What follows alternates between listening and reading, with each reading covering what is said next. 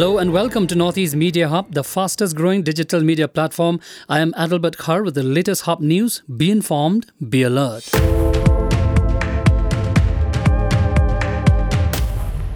The University Grants Commission (UGC) has exempted colleges in Meghalaya affiliated to Northeastern Hill University or NEHU from Central University Entrance Test (CUET) for 2023-2024 due to various impediment factors in conducting the test, such as geographical conditions, hilly terrain, far-flung location, and limited digital connectivity. In addition to Meghalaya, central universities of other northeastern states, namely Sikkim University, Rajiv Gandhi University, Manipur University, Assam University, Tezpur University, Nagaland University, Tripura University and Mizoram University have also been exempted from the purview of CUET for 2023-2024.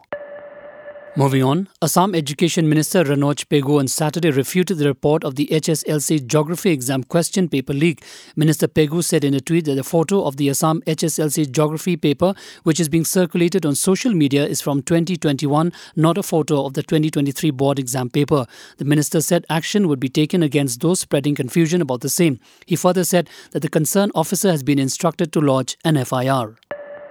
A person was arrested in Manipur's Chorachandpur with a huge quantity of opium and poppy seeds concealed in milk packets and polythene bags.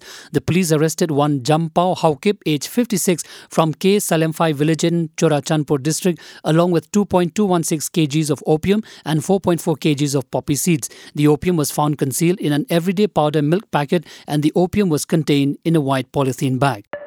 Suspected leakage of gas at Assam Gas Company triggered panic in the Panitola area in Assam's Tinsukia district on Saturday. The villagers were left in fear and confusion as reportedly no action has been taken by the Assam Gas Company in connection with the incident so far. Sources said that steps are being taken to control the situation.